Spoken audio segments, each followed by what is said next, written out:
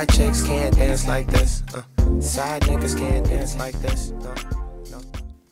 Welcome. I want to welcome you to yet another episode of the Unpopular Podcast. It's your boy Jalen, and NFL's coming, man. NFL's, mini camps, training camps, whatever you want to call it, they've started, and there's a lot of storylines already.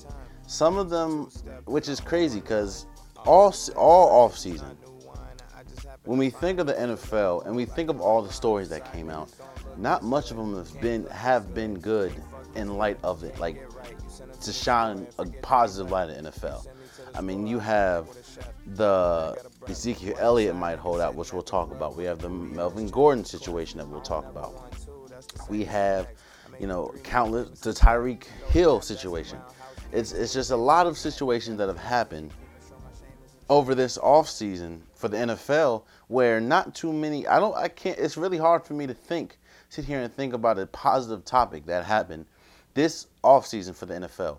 But the NFL, I'm sure, is ready for, the season to start, preseason to start, so they can put some of them stories behind us. But again, NFL starting. This is the Unpopular Podcast. I want to thank you guys for listening. And let's start with Melvin Gordon. So for people that don't know, Melvin Gordon is the running back for the LA Chargers, and he wants to hold out. He is holding out for a bigger contract because he feels like he's outplayed his current contract. I understand where he's coming from, but then I kind of understand where the Chargers are coming from. They're pretty much at a standstill or like a standoff. The Chargers really don't want to pay him, seeing as though he still has, I think, like 2 years left on his contract. And Melvin Gordon feels he's one of the top running backs. And it's really hard to argue with his thinking, because when he's on the field, he's top 5 in rushing yards, yards after contact, yards per carry. Like he's one of the top running backs. So I kind of understand from both perspectives why you want to get paid and why you wouldn't want to get paid. But if I was Melvin, I understand completely about getting your money. I really, really do. I understand that you want to everybody wants to get compensated for what they feel they contribute to a team, or contribute to a job, or contribute to anything. You want to get paid, and I understand that. But the thing that I feel is really working against Melvin Gordon is two things. One, the way the NFL is going. As you know, a lot of the rules have made it, I guess, easier for wide receivers and made the value of wide receivers go up. Now, with the new pass interference rules that continue to come out year after year, now with the whole challenge flag situations where you can challenge pass interference, the game is the easiest it's ever been for wide receivers and quarterbacks. Not to mention a lot of limitations they put on the defense. And you want a team, especially in today's NFL, you want a solid wide receiver core before you really want a running back. To me, it is crazy being a running back, seeing as though you don't really get the spotlight like you should. You're running headfirst into the defense, and except for the offense, the line, you are the first person that's going to get hurt. And that's where I think that's one reason why I think Melvin Gordon might not get what he's really looking for in this holdout, because the league has changed. And because of that, while he's valuable to his team, he's valuable to the Chargers. The Chargers don't really need him. The Chargers have 2 backup running backs that produce maybe not as much as Melvin Gordon, but produce as much as they won't need Melvin Gordon for however long he wants to hold out. The second thing that is pretty much working against Melvin is the fact that he has 2 years left on his contract. And because he has 2 years left on his contract, even when the contract's over, you can franchise tag him. So this could drag out for 3-4 years. Now, of course, I don't see that happening, but that gives that gives the Chargers no incentives to help Melvin Gordon and hurt the team. Now, I'm all for players getting as much money as possible. Trust me, I am. But the thing is, if I'm looking and sitting in, if I am trying to look through the lenses of a front office executive, why would I pay somebody, one, that agreed to however long contract he agreed to, and now wants to pretty much break that contract to get more money? And see, it's different. It's different when we look at the NBA and we look at the Anthony Davis situation. It's different when you just went out. Now, teams could agree to that, and teams do not have to agree to that. Look at back in the day. Remember when Kobe Bryant demanded a trade? In fact, he demanded a trade to the Bulls. He was like, "Yo, you guys, the Lakers need to trade me." The Lakers did not do what Kobe wanted, and now look, Kobe go down in history as one of the greatest Lakers ever, maybe the greatest Laker ever. Teams don't have to listen to players. In the case of other extreme, where they listen and maybe you should have chilled out, was the Paul George situation that we just saw with the Clippers. Yes, the OKC Thunder got an ample amount of picks, got a crazy amount of picks, and a crazy amount of picks, Shai Gilgeous-Alexander and Danilo Gallinari. But you didn't have Paul George. It's like this. Paul George requested a trade on a Thursday and got traded on a Saturday. That's how quick that moved. Now, of course, that is the team pretty much acquiescing to what the player wanted, but they didn't have to.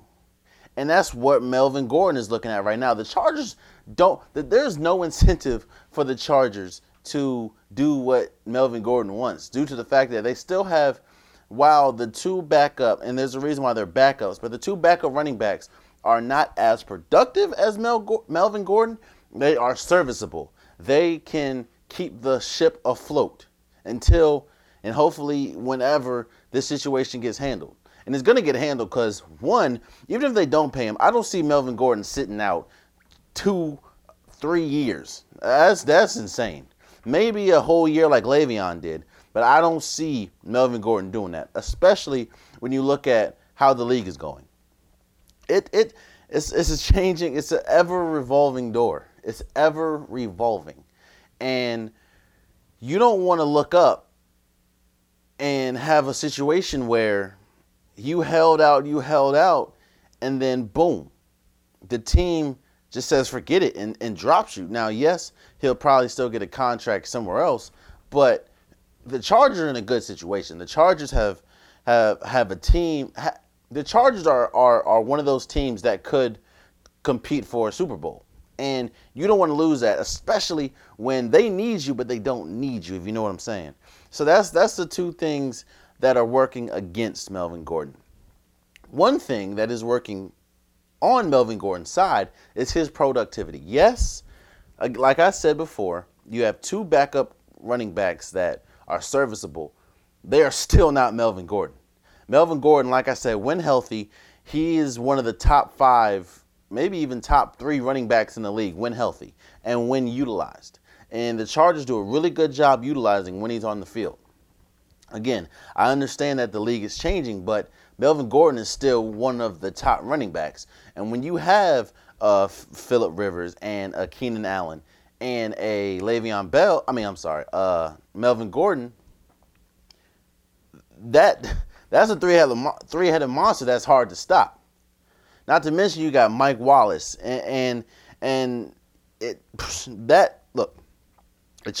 the Super Bowl windows are so small.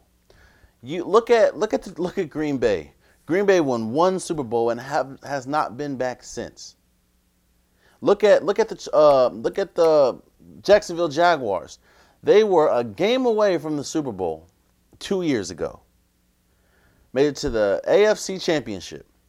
The next year, I think they only won 5 games. Super Bowl window. Look at the Steelers. I mean, not Steelers. Look at the Seahawks. We thought, looking on paper, they had one of the greatest defenses ever. They had Marshawn Lynch. They had Russell Wilson. they had solid pieces. They only went to 2 Super Bowls. 2. Should have won 2, but only won 1. Super Bowl windows are so small. And when you're able to have a core of Phillip Rivers, Keenan Allen, and Melvin Gordon, you don't want to break that up. So that's one thing that could be, or that's one thing that is on Melvin Gordon's side. Now, do I think he will get a deal? Yes, I do. Do I think he'll get a deal before game 1? No, I do not. Because, again, there's no incentive. No incentive for the Chargers to do what Melvin Gordon says, honestly. Now, I think it would be different if it was a Keenan Allen. It'll be different if it was a Mike Wallace.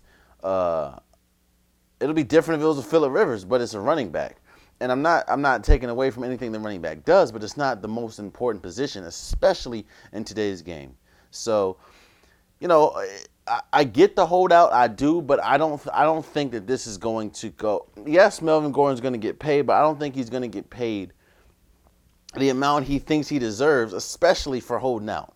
I think he's going to do himself more harm than good. And hey, it would be different if you didn't have 2 years on your contract. Again, I'm for holding out. Do what you got to do, but I'm for holding out if it is a clear path that you're going to get exactly what you want. And I don't see him getting exactly what he wants. He wants to get paid like a top running back.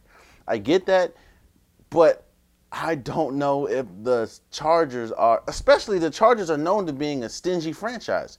A stingy franchise with contracts. They're known as the franchise that doesn't do contracts early. Or contract extensions early. So we'll definitely see how that goes. And another person that might hold out, he hasn't confirmed that he's holding out, but he might hold out, is Dallas Cowboy Ezekiel Elliott. Now, the Melvin Gordon situation and the Ezekiel Elliott situation are completely different, and I'll tell you why. When we think about the Dallas Cowboys, we have 3 pillars of the offense. You have Ezekiel Elliott, who arguably is the best running back in the league. You have Dak Prescott, and you have Amari Cooper. All 3 are expecting contract extensions either this year or next year, or renegotiating contracts either this year or next year. Amari Cooper's already said, let's play out the season. We'll talk about this in the offseason next year. Dak Prescott's pretty much kind of said the same thing, and he's not really worried about it. Blase, do what you got to do. Ezekiel Elliott, however, is the one that has said, you know what, I want a contract extension now. I feel like I'm the best back in the league. My stats back it up. And I feel I have outplayed my rookie contract, which he has. But this is why this is completely different from Melvin Gordon. Dallas has, when I say Super Bowl windows are small, while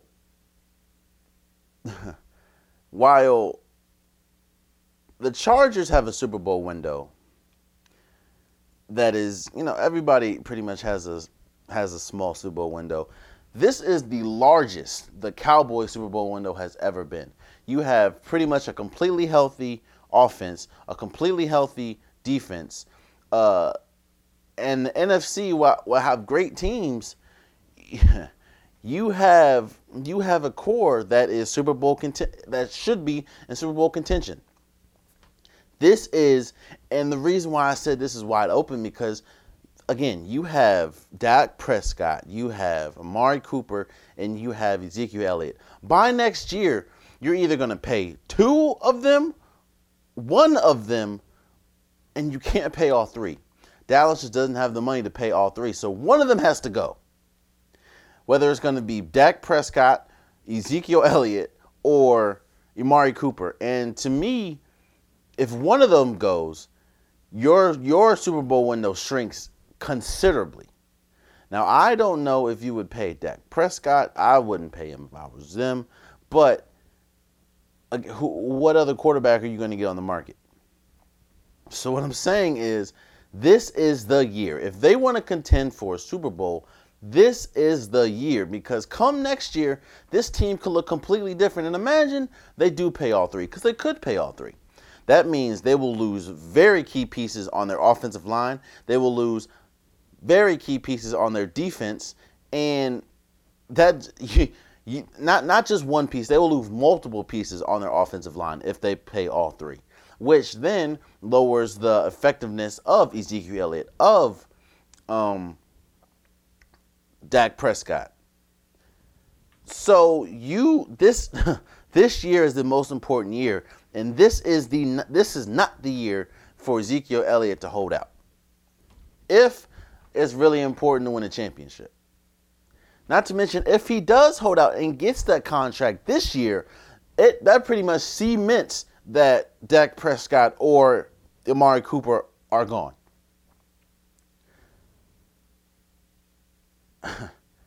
This Melvin Gordon's contract situation doesn't really affect the team as a whole as much as Ezekiel Elliott's would and does. The Cowboys are considerably worse if Ezekiel Elliott is not on the field. While the Chargers are worse when Melvin Gordon's still on the field, they're still serviceable. Dak Prescott plays completely different with Ezekiel Elliott on the field than he does with him off. Now, I've heard media outlets talk about maybe they should trade Ezekiel Elliott. They'll get a ton of draft picks. They might get a couple of serviceable players. And this is why I agree and disagree. I agree because a lot of people, we know about the off-field situations with Ezekiel Elliott, with the sexual harassment cases and the video of him groping homegirl. We've seen all that. And even this year, we saw, at the beach or something, or at some festival or something, he had to be detained. What I think athletes don't understand is, especially when you're asking for something, or when you're demanding something, you have to be on your best behavior, man. And Ezekiel Elliott, since college, has not shown that he can do that for an entire offseason. Now, again, production-wise, he's one of the top top running backs. But is his production worth off the off-field issues? I think it is if you remain quiet. If you don't remain quiet, what happens? You start getting labels like a nuisance. You start getting labels like he's hard to deal with. Like look at T.O. T.O. was one of the good. To me, T.O. was a top 3, maybe even 2. T.O. is top 3 wide receivers of all time. But when we talk about T.O., we don't talk about how great he was. We talk about on the field antics. We talk about the driveway press conference when he was doing the sit-ups, the crunches, and we talk about the whole Hall of Fame fiasco. In turn, look at a player like Larry Fitzgerald, who, by the way, is not as good as T.O., but Larry Fitzgerald is one of the most beloved players of all time. Same as Calvin Johnson. Calvin Johnson no, he's not better than T.O. Calvin Johnson's top 5, but we hear nothing but great stuff about Calvin Johnson. And T.O. is better than Calvin Johnson, but all we talk about T.O. is how much of a locker room distraction he was, or how much this, that, and the third. Bring it back to today, you don't want to be Ezekiel Elliott and having that, especially when you're demanding a contract. Especially when your contract will drastically change the landscape of your team, whether this year or next year. Because you pay him, that means even if you pay, like I said, all 3, a couple people's leaving on the offensive line and a couple people's leaving on the defense because you're not going to be able to pay them. You pay one of them, another one's leaving. So Ezekiel Elliott's in a tough spot. If it was me, so I said why I would be for trading him. Why I wouldn't be for trading him is because, again, sort of like Melvin Gordon, you have one of, if not the top running back in the league. You have him with Dak Prescott, and we've already said Dak Prescott plays better with Ezekiel Elliott on the field. It just opens up lanes. So Dak Prescott, Amari Cooper, who's one of the top young receivers in the game, you don't want to break that nucleus up, especially when you're this close to a Super Bowl. I don't know how this year is going to go, but I know that this is the most important year for the Cowboys, especially with this whole Ezekiel Elliott situation. If they want to win a Super Bowl, this is the year to win. Because next year, that team can look drastically different. Drastically different. So we'll definitely see, man. We will definitely see, because Melvin Gordon and Ezekiel is on the same path, but yet both outcomes will be drastically different for the team. And speaking of drastically different for the team, let's talk about Trent Williams for a second and the Washington Redskins. So reports have come out saying that Trent Williams has demanded a trade. He doesn't trust Bruce Allen, and he doesn't really trust the franchise, and he's not playing for the franchise anymore. Now, another report has come out saying that all those reports are false, but he hasn't even reported to camp. This is what I say to the Redskins and Trent Williams. The Redskins have been a franchise that has been synonymous and that is known for not treating their players the best, especially key players. Look at what happened with RG3, especially at the end. Look what happened with Kirk Cousins. Look at what happened with London Fletcher. Look at what happened with Santana Moss.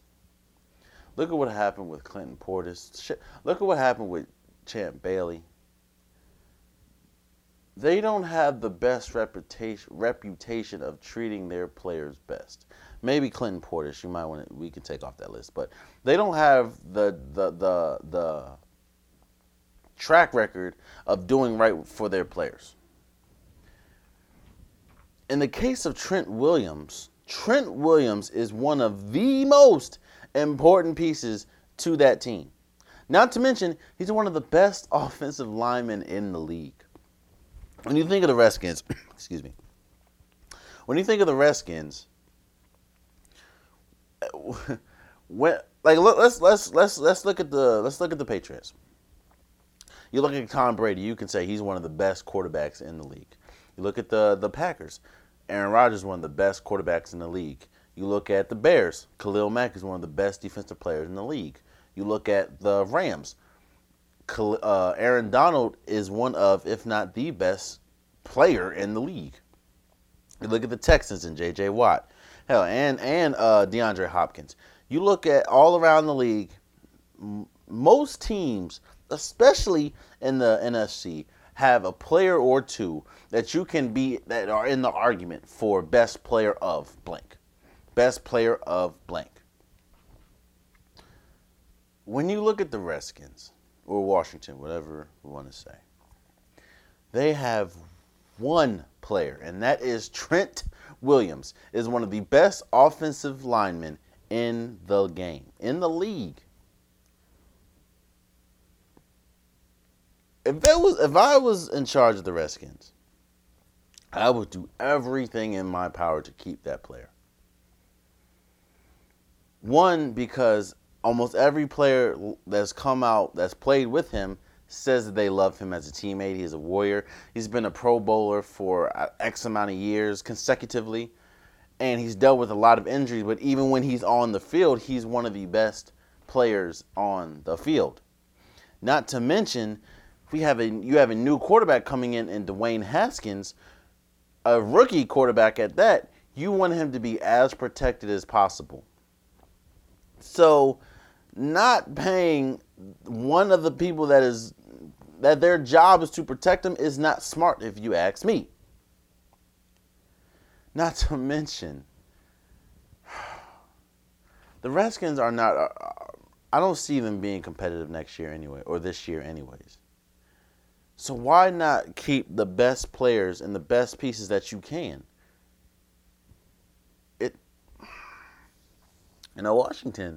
Washington football, it's they just make weird decisions. They make tough, head scratching decisions like paying Landon Collins a contract to make him one of the highest paying defensive players in the league. Highest paid, defensive players in the league.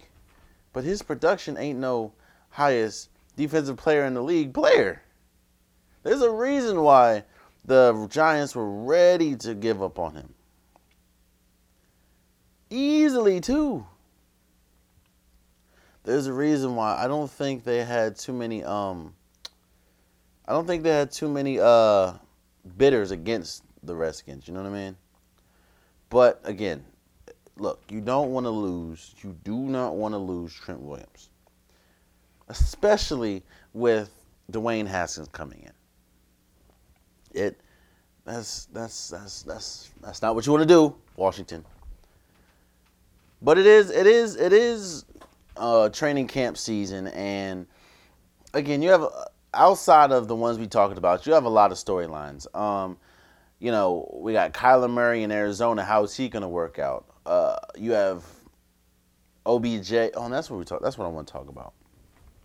You have OBJ, Landon Collins, not Landon Collins, Jarvis Landry, Baker Mayfield, Myles Garrett, and the Browns. I think we should pump the brakes on the Browns real quick.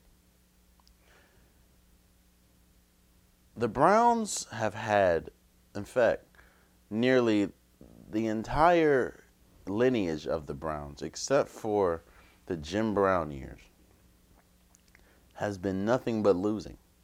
Nothing but losing. Even last year, yeah, they had probably one of the best records they've had in decades, but they still didn't really win anything. And now that they got a couple players, which are solid players, Odell Beckham Jr., one of the top wide receivers in the game.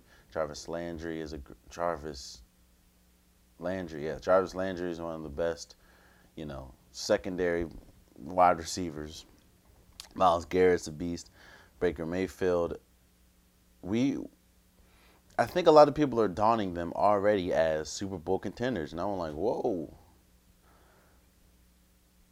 We still need to see how Baker Mayfield does with Odell Beckham Jr. and Jarvis Landry. We've already seen with Jarvis, but now you have pretty much two number one wide receivers. Because Jarvis Landry was number one, and people don't remember, in Miami. And Odell Beckham's already said, he's chasing 20,000 reception yards, which is Jerry Rice. So he's really putting stock into this numbers wise, if you ask me. I think we should slow down just to see how they play first. We haven't seen a preseason game with all these players. Not to mention, I still have questions about their offensive line. I still have questions about how they're going to gel completely on defense, especially their secondary. It's just, I think we should pump the brakes. We should definitely pump the brakes. Do I think that they're a good squad? Of course. Baker Mayfield, especially last year, with all the stuff that they dealt with the head coach and everything, he had a phenomenal season for what he showed. Myles Garrett looks like a beast, and him and Jarvis Landry look like they connected, even though they didn't connect as much as I wanted them to for fantasy, but that's another story. They still connected, and you don't want to take that away, and you can't forget that, and I think that's what's building on this hype. But I think we should slow down. A lot of people are killing the Steelers now, losing Antonio Brown and Le'Veon Bell, which I believe they will most definitely struggle. But that's still the Steelers. You still have Big Ben. You still have Juju Smith-Schuster. You still have James Connor. You still have some pieces that are solid. So, pump the brakes on the Browns until we see at least a game of all of them together. Maybe they could just come out the gate smoking, and if they do that, then boom, much power to them. Much power to them. But again, man, this is one of the most exciting seasons going into the NFL because I think it's wide open. Of course, you still have the Patriots dynasty. We want to see what's going to happen with Aaron Rodgers and Matt LaFleur to see if they're going to mesh because Aaron Rodgers has a lot of, his wide receiver core is still iffy, but his defense, he has one of the best young defenses in the league now. We haven't really been able to say that about Green Bay in a while. You know, you have the Giants, what the hell they're going to do, especially with Daniels. That doesn't make sense. But, you know, there's just a lot of storylines. The Jets and Sam Darnold with Le'Veon Bell. How's Le'Veon Bell going to be, especially after a year of sitting out? So, you know, it's exciting. And unfortunately, we had some news yesterday about A.J. Green. A.J. Green tears a ligament in his leg that will have him sidelined for 6 to 8 weeks. While, thank God it was not in the middle of the season, he is likely to miss at least week 1 of the NFL season. And this is a recurring theme with not only A.J. Green, but a lot of great. A.J. Green, to me, is starting to get in that Derrick Rose type bubble. As in, when A.J. Green is completely healthy, he is one of the best wide receivers in the league. To me, A.J., you can argue that he is a top 5 wide receiver in the league when healthy. When Derrick Rose was young and before his ACLs tearing out, he would have gone down in history as the most athletic point guard to ever play. But then the injuries started to happen. And we started to see year by year that the injuries are really starting to take a toll on him. Hell, we even saw last year. Yeah, he had a 50-point game, but Derrick Rose has not looked the same since the game against Philly when he hurt himself, when he tore the ACL, the first one, the playoff game. A.J. Green, as we're seeing year after year after year, he is sidelined with an injury or a concussion or something like that. And we're starting to see it take a toll of like his explosiveness. He's still explosive, but he's not as explosive as he's been. He used to be able to, like, if you threw him the ball, yeah, he's catching that. Now it's iffy. He's not able to get as good a separation as he's been, and A.J. Green is starting to be forgotten about. People used to forget about DeAndre Hopkins just because he played on a terrible team. They didn't forget about DeAndre Hopkins because he wasn't available. They didn't forget about DeAndre Hopkins because he just was declining. He was just on a team that had nobody else until they got, J.J. Watt and Jadeveon Clowney and Deshaun Watson. Now you look up, Deshaun Watson's 99 on Madden.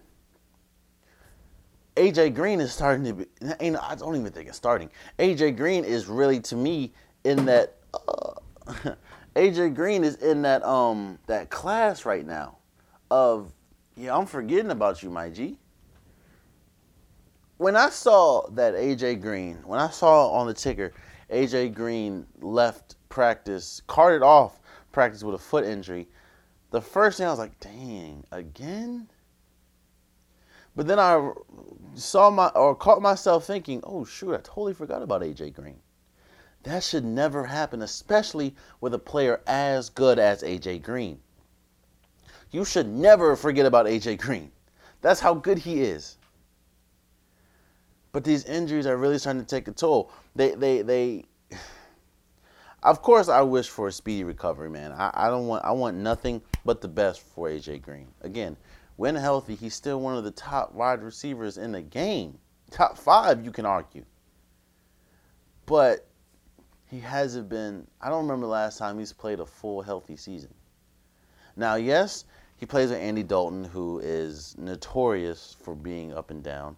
He doesn't play with the best offensive. He doesn't play for the best team. The Cincinnati Bengals is not the best team at all. But he used to be, of all those fails, you still have A.J. Green. Now he's more of a, we don't even have A.J. Green because he continues to get hurt. The man got hurt in practice. Practice. The first day of camp, by the way. So, again, I don't want to take away from how great A.J. Green is, but these injuries are starting to mount up, man. These injuries are starting to mount. And it's starting to get scary, man. He's really starting to tear into that Derrick Rose, Brandon Roy type situation that continues to get hurt. It's funny. We talk about, I think this is like, there was an article that came out on Bleacher Report talking about some of the most earliest retirements. And one of them, or most shocking earliest retirements, and one of them, of course, is the great Barry Sanders. A lot of people are like, yo, Barry, what's going on, man? Like, you're one of the best. To me, he's one of, if not the greatest running back to ever play. But he left early because he didn't want to, he saw the landscape of his team, and he knows, all right, I'm the only thing my team has, and I'm not about to continue to get hurt for this team that has no chance. You start to question, and you start to ask yourself, is it really worth A.J. Green continuing to go out there and continuing to get hurt for the Bengals? I'm not saying retire, but we just talked about how Melvin Gordon and Ezekiel Elliott are trying to hold out for more money because they feel they deserve it. Sometimes you got to ask yourself, maybe it's time for A.J. Green to just demand a trade. Just start fresh, start with a whole new system, a system that can help him. Like imagine A.J. Green with a capable quarterback. Imagine A.J. Green with Aaron Rodgers. Imagine a healthy A.J. Green imagine A.J. Green with Russell Wilson. Sometimes, I know these injuries are mounting, but you also got to realize maybe it's not just him. Maybe it could be the training staff. Maybe it could be just the situation he's in. Maybe he just needs to start fresh. But right now, the stock on A.J. Green is unfortunately declining. And it shouldn't be declining for a young player who, at his best and at his healthiest, is one of the best. So it sucks. It sucks. But that's where we're at with A.J. Green, and that's where we're at with the Cincinnati Bengals.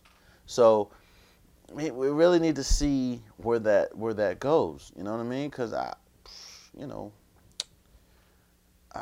definitely wish the best for all players, but especially great players. And A.J. Green has when healthy, of course, and I continue to say when healthy because that's what it is. A.J. Green has the potential of being one of the greatest wide receivers to ever play if he's able to stay on the field, and when he is on the field, play alongside an adequate quarterback.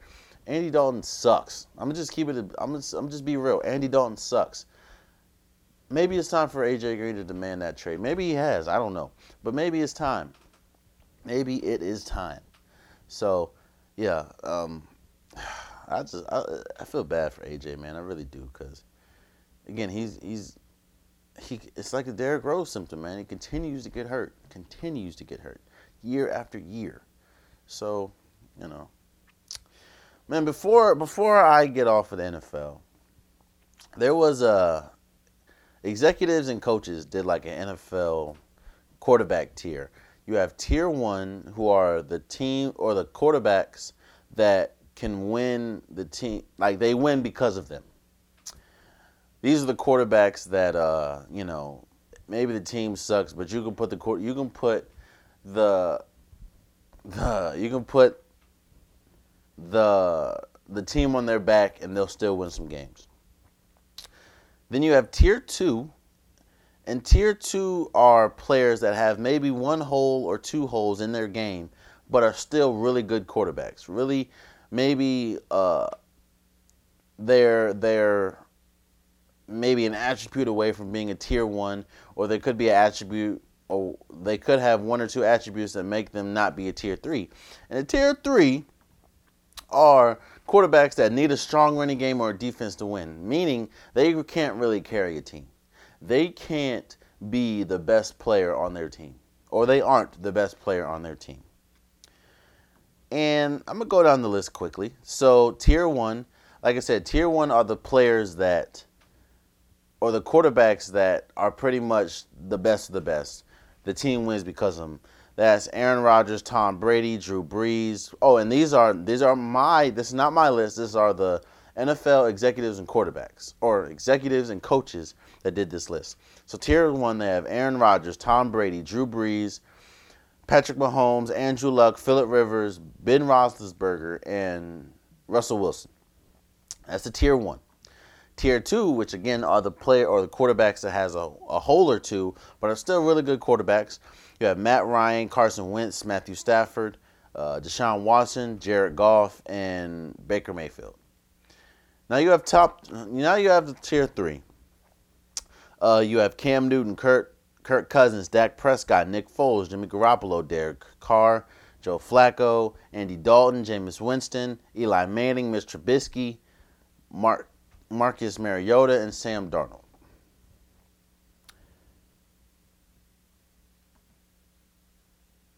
I don't really have a problem with this list, but I do have a problem with one player. And that player, for people that know, I don't know why, but I'm going to die on this hill.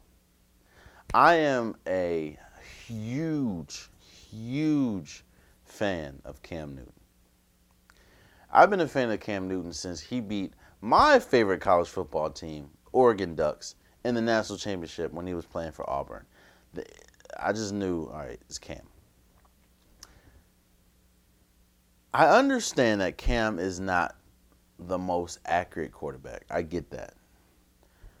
Hell, Brett Favre was not the most accurate quarterback yet. A lot of people put him top 5 ever quarterbacks. But to put Cam Newton as a tier 3 quarterback, to me, is laughable. And to me, it's a slight disrespectful. The last 2 years, Cam Newton has dealt with injuries.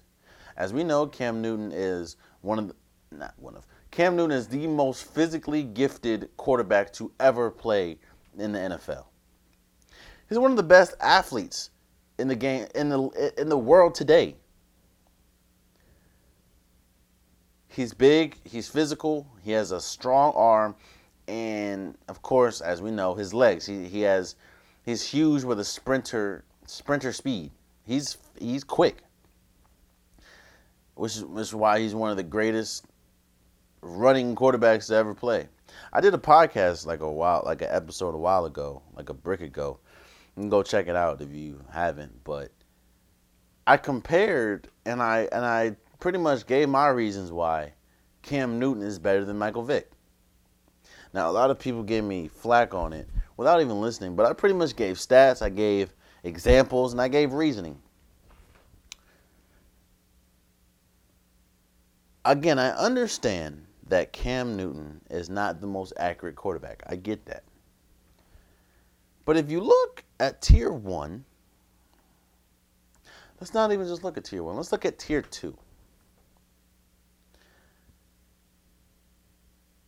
How do you have Baker Mayfield, who's only been there for a year, and a tier 2, yet you have Cam Newton in tier 3, the same Cam Newton that when healthy, and he did arguably have the best defense, but when healthy, led the Carolina Panthers to the Super Bowl.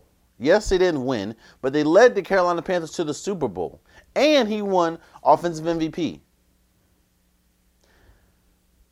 How do you have Cam Newton below Baker Mayfield? I'm not even going to argue. I don't think Cam Newton is a tier 1. Cam Newton, to me, should not be in the same discussion as Aaron Rodgers, Drew Brees, Tom Brady, Patrick Mahomes right now, even though we've pretty much only seen one season of it. Patrick Mahomes, Andrew Luck, Phillip Rivers, Ben Roethlisberger, and Russell Wilson. To me, at least right now in their career and his, he shouldn't be in that list. But you're telling me that Baker Mayfield is that much better than Cam Newton? You're telling me that Jared Goff is that much better? You're telling me that Matthew Stafford is that much better than Cam Newton? I'll tell you this. I put money the Lions would be a lot better if Cam Newton was the quarterback instead of Matthew Stafford. I don't care if this is an unpopular topic. This is an unpopular podcast. Thanks for listening.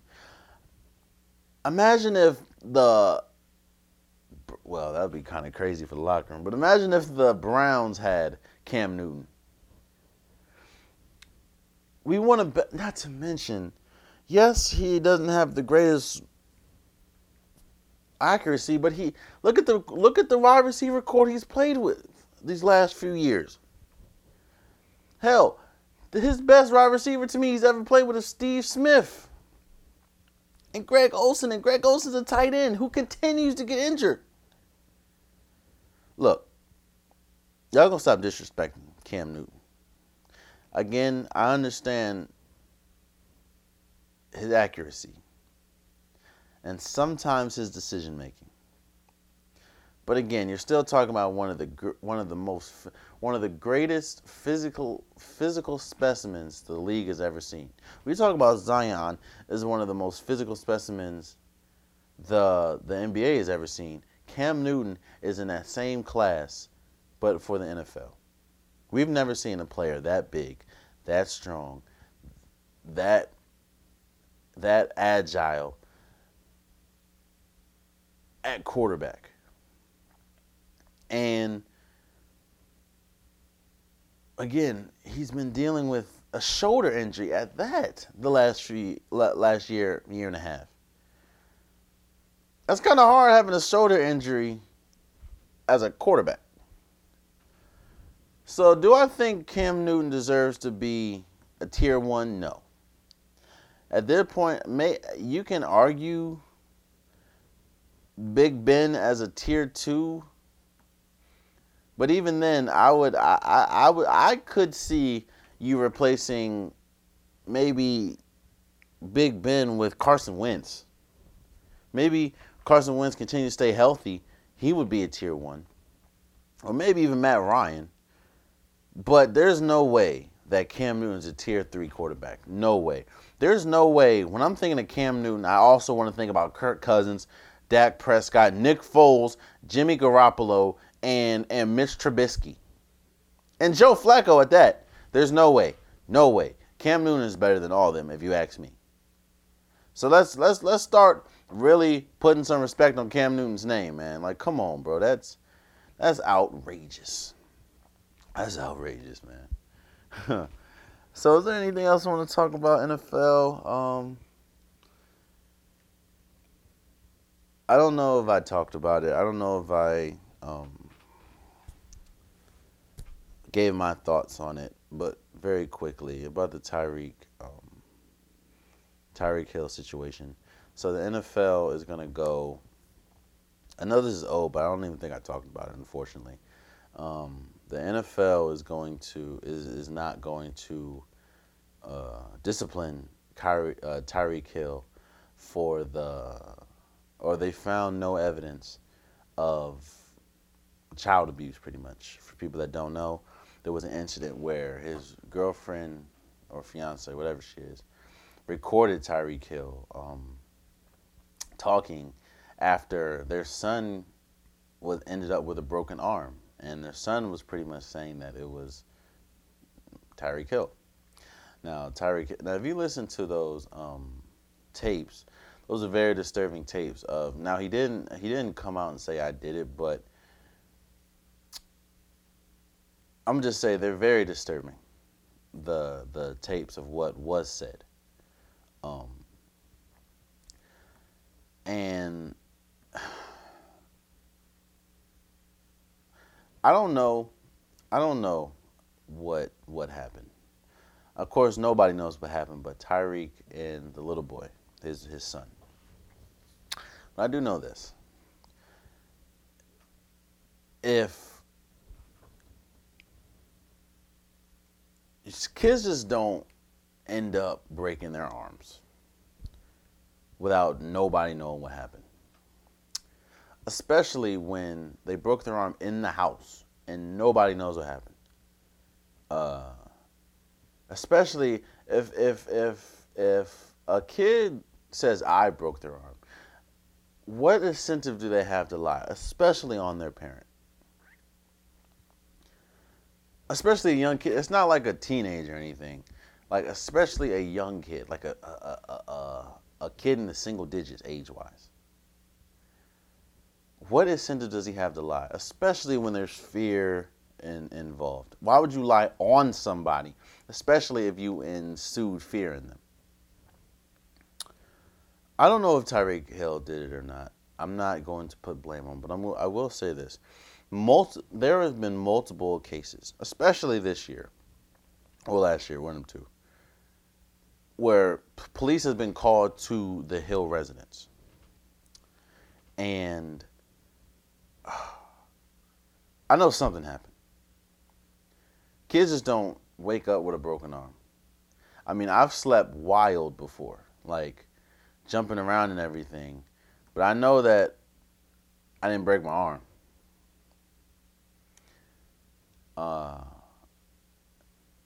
This just shows. Look, if this was any other player that wasn't, if this was a player that was not as productive as Tyreek Hill, he would have been out of here, bro. You would not have heard Tyreek Hill's name again if it wasn't a player that is of substance, or if it was a player that wasn't as integral as Tyreek Hill. If a player, and I don't mean to bring his name, I'm going to, because he's had instances too. If a player is not as productive or not, their potential isn't as high as a Tyreek Hill or as a Reuben Foster, they would be up out of here. Like look at Ray Rice. There was a video, of course, we saw of him, but I put money Ray Rice would have beat that case somehow, some way, if he was still productive. The only reason why it pretty much, he lost that one is because he wasn't productive anymore on the field. Imagine Tom Brady having a video or having audio recordings like Tyreek Hill had. They would find a way through heaven and hell to delete them tapes because it's Tom Brady. But imagine if a Chris Thompson had them tapes. Imagine if a Marshawn Lynch had those tapes right now. We would never hear about Marshawn Lynch ever again putting pads on. Retired or not, even if he didn't want to retire. What I'm saying is,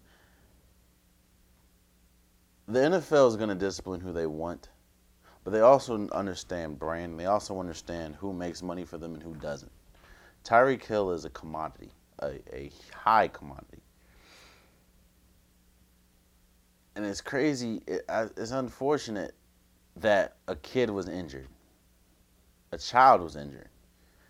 And if you ask me, and of course, I'm not spreading anything, I'm not saying he did it, because I don't know, I wasn't there.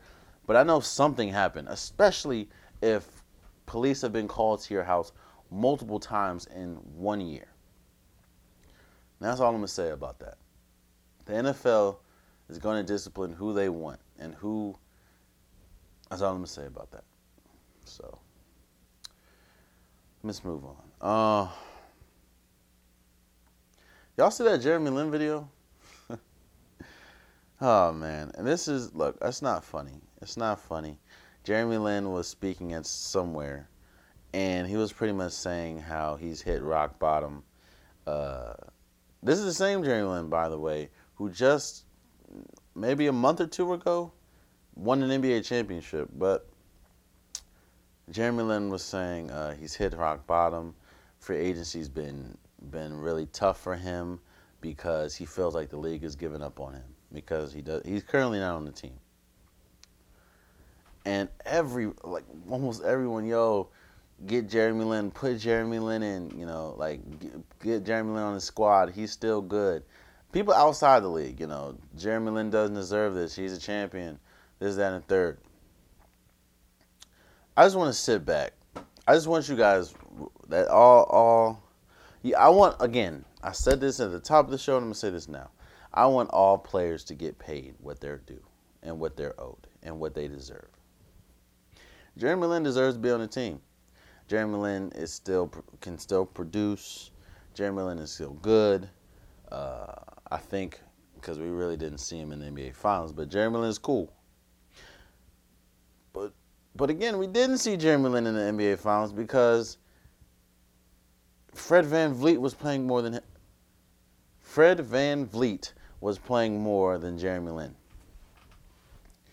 And for all these people, all I'm gonna say about this, again, I'm not shining light on the fact that this man is hurting right now, that he wants to be on the team so bad. I get it. Somebody signed Jeremy Lin, but keep all these people that are hoping and imploring that Jeremy Lin get a contract.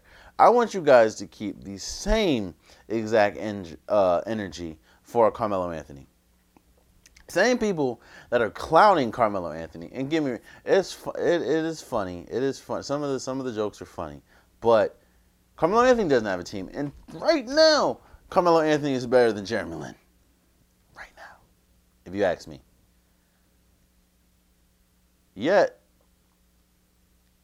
Jeremy Lin is getting all this sympathy because he was crying on the video.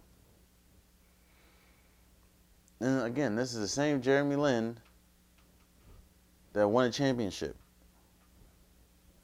So, Melo, an article just came out. They don't even want Melo on Team USA. And we'll talk about that in a second, but they don't even want Melo on Team USA for the FIBA. We'll talk about that now. So, Team USA, they're going through a lot right now. You're getting a lot of the top names that previously agreed to play have withdrawn their name. You have Damian Lillard, Anthony Davis, Bradley Beal, James Harden, Kevin Love. They're really struggling to find players. DeMar DeRozan. They're struggling to find players that really want to play for them. And there's a lot of reasons, or there's kind of like three reasons. One reason is because we just saw the most free agency movement in NBA history this offseason. We saw players left: Kawhi Leonard, Paul George, Anthony Davis, Russell Westbrook, Chris Paul. We saw so many players move teams that I think 40% of the league were free agents, and I think 40% of the league changed teams. Or maybe, like 40% of the league changed teams. So this is especially championship window teams. This is very integral. This is a very integral offseason, to mesh with your new players, like a Russell Westbrook and a James Harden, or LeBron James and Anthony Davis. This is also a big year for players like Bradley Beal, who will be playing for a new contract. Not to mention all the turmoil going on with Washington. This is just a bad year for FIBA to ask these players because this offseason is so important for a lot of the players. A lot of them, just because, especially the players that have championship aspirations, like a LeBron and AD, or Russell Westbrook and James Harden.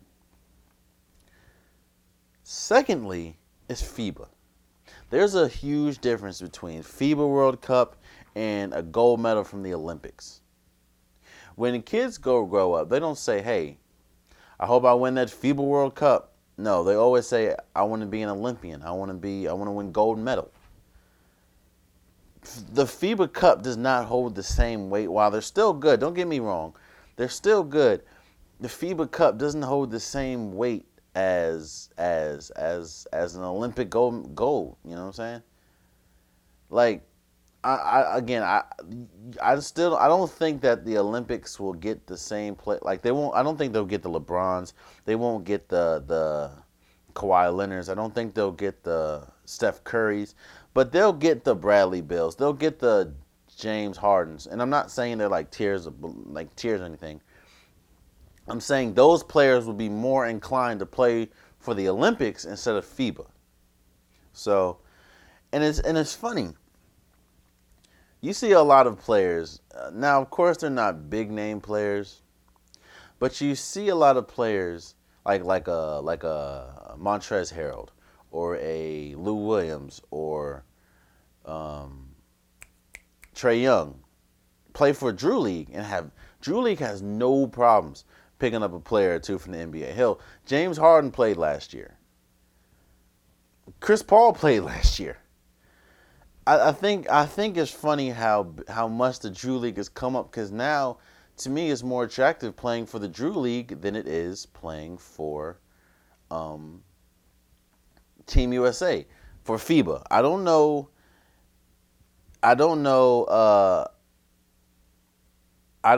if that's gonna, the energy is gonna be the same for the Olympics, but for FIBA, the Drew League is more appealing. I'm hearing more about the Drew League than I'm hearing about anything else. And, I think that's just funny how and that's a testament to how much the Drew League has come up. And that's really not even a slight on Team USA. That's just giving the Drew League its props, honestly. So, That's about it. That's about it. And lastly, before we go, because I gotta give them props. So the WNBA All-Star Weekend happened, and of course, just like every All-Star Weekend, the big finale is the All-Star Game. And I just want to commend for WNBA for getting it right, somewhat. You want to make this a marquee thing. Why would you have the All-Star Game Saturday afternoon? Why wouldn't you just have it Sunday night? There ain't no NFL, so why wouldn't you have Sunday night? I digress. Also, why don't you have as many skill challenges as just like the NBA? I know you ain't gonna have no slam dunk contest, but you have a skills competition. You have a celebrity versus player game. You already have a 3-point contest, which was exciting, and you have a skills competition. But you have, what's the joint where the three, like the legend, the current player, and like somebody else? Like, why don't you have that? Or why don't you have the rookie versus the rookie showcase, rookie challenge, or whatever it's called? I just think that they can do the All-Star Weekend. They can, first of all, make it a weekend, and I think it could be a lot better. But I will give, however, the WNBA its credit. This All-Star Weekend was exciting. The 3-point contest was exciting. The skills competition was exciting. And I want to talk about the All-Star Game. And the jerseys look great. In fact, I'm going to look into if I can get a jersey or not, because those jerseys were fire. I like the red one more than the white one, but they were fire. And I just want to give a shout out to Erica Wheeler. Erica Wheeler was an undrafted player and the 5th undrafted player to ever make the WNBA All-Star team. Not only was she the 5th undrafted player to ever make a WNBA All-Star team, she finished with 25 points. She had a record. She had 7 3-pointers, and she won the WNBA All-Star Game MVP. Team Wilson won 129 to 116, or 129 to 126 over Team Deladon. Erica Wheeler became the first undrafted WNBA player to ever win WNBA All-Star Game MVP. And I think that, I think her mother and somebody else, and I'm not trying to butcher this, I do apologize, but her mother and a friend, and friend died in the same year. And it was a really heartfelt speech that she gave, She was crying, tearing up, of course, and she was telling people, don't quit.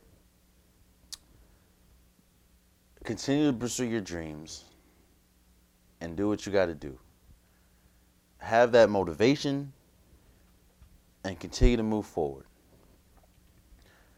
And I want to give Erica Wheeler her props because she was hooping in that All-Star game.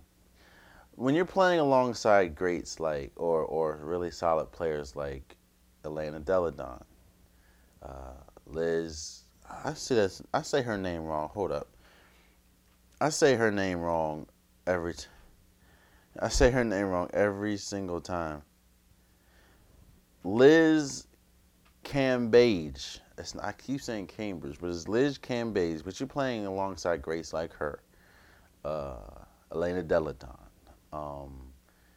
Kia Nurse, who is a young talent that made the All-Star team. I understand how you could feel like, okay, yeah, I was selected, but I don't know if I belong. And it's not just in basketball, it's anywhere. People struggle. I've struggled my whole life, but it was tough at first, especially getting in rooms and getting in situations with people that I felt I didn't belong. You know what I'm saying? But I didn't quit, and I'm still not quitting, And this is not about me. This is about Erica Wheeler. I want to give her her props. I want to give her her shout out. She was hooping. I know it's the All-Star game, but she was hooping. Hell, she made it to the All-Star game. All these women that are in the league didn't make it over her. So, and on a night where you crown one of the top athletes in your game, she reigned supreme that night. So, I want to give Erica Wheeler congratulations and props for becoming the first undrafted player to ever win All-Star Game MVP. Definitely well deserved. And for everybody out there, listen, if you can, go peep her speech at the end of the game. And just continue to fight, man. Continue to fight. Don't let situations stop you. Situations out, that are geared to stop you. Don't let that stop you. And do what you got to do. Do what you got to do.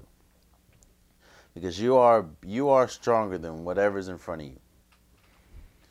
And with that being said, this has been the Unpopular Podcast. I want to thank you guys for listening. Thank you guys for tuning in.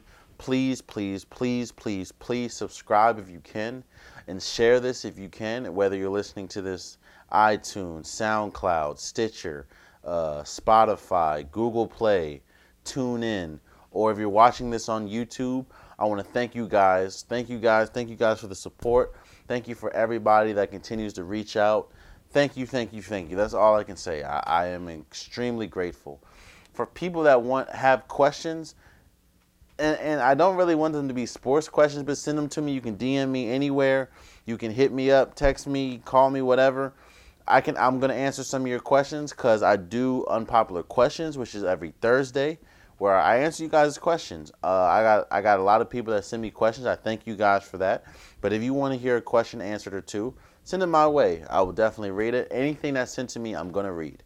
So, again, this has been the Unpopular Podcast. Oh, and for people that haven't caught on, what's going to be a recurring thing is I'm still going to drop the episode every Monday at 9 o'clock. So, this is dropping right now, Monday at 9 o'clock on all DSPs.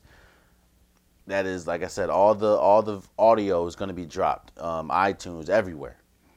However, the visuals is going to be dropped Tuesday morning. So the YouTube is going to be dropped the morning after.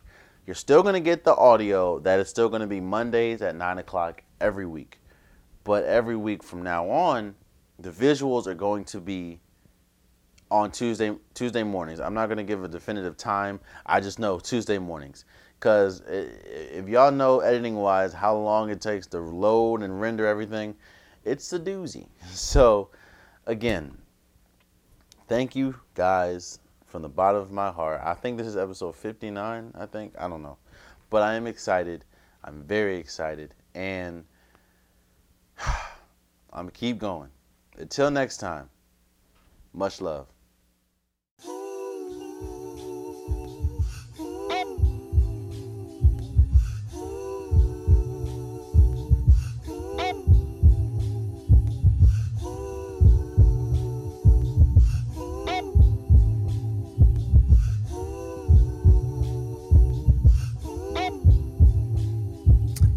I got an auntie who be raising her daughter's kids. She's 46. One is 1, one is 2, others 4 and 6. Baby dad ain't really with that supportive shit. I come to town iced out with the foreign drip. I got another cousin, she the same age as me. Our lifestyle's completely different and basically her baby dad beat her ass, what I hate to see. Her black eye as I cried, it's a daily thing. And here I am chasing dreams, ignorant with bliss, worrying about plays and streams. The crazy part is, they don't even say a thing. They don't want me to worry, just go and make a cream. I got an aunt with a cheating husband, always knew he bogus. Used to wear turtlenecks and some Louis loafers. Coming home, the family struggles got me losing focus. I don't know how else to deal, so it's truly I got a brother out there who like 5 years old. I don't know why daddy try to hide your soul. No blood test needed, cause it just might be. Seen the picture, little man looking just like me. Yeah. It be the ones that's closest that go through the motion. Maybe it's me that's been selfish. Don't know why I can't help it. And it's been hard for me to see what you've been going through. It's tiring, cause you've been suffering, no more suffering in silence. And they don't even ask for shit. When I was broke, grandma money grabbed me cash and shit. And she wasn't even the one that was having it. Family be madder than most, but it's a catalyst. I got another cousin bugging who addicted to Zan. Said it was her substitute for never getting a man. Said we all need love, only if it's in the plan. Forced love, the worst love, throw that shit in a can. I got an auntie who a prostitute that hurt my soul. Promise you selling your body ain't worth that gold. Reverse that role, you don't gotta swerve that road. Searching for the answers, I don't wanna search that low. Cause I done been through a lot, my family goes through worse. Crying on this airplane, how I wrote this verse. They be suffering in silence, they don't tell me a thing. All they tell me is, nigga, go excel in your dreams. Yeah, it be the ones that's closest that go through the motion. Maybe it's me that's been selfish.